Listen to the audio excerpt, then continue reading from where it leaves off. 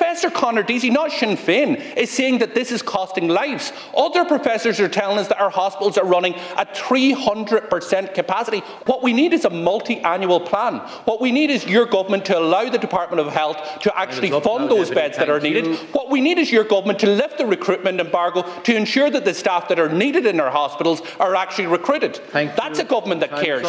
So I put it to the test, do those three things, and then I'll stand up and say, yes, this government does care. First of all, your analysis is wrong, actually. You need a multi-dimensional approach to healthcare. You're falling into the old trap.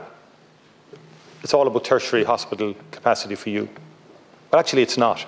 It's an important part of it.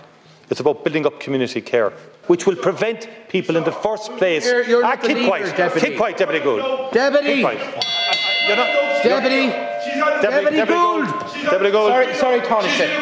Deputy Gould. Deputy Gould. Deputy Gould. Deputy Gould.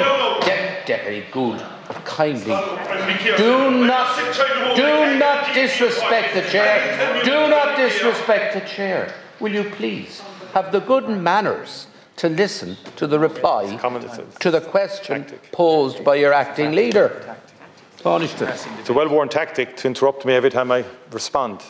And we have to be very careful that we don't lose out on the huge momentum that has been built up in terms of community and enhanced care and primary care, because that ultimately helps you to keep patients out of emergency departments.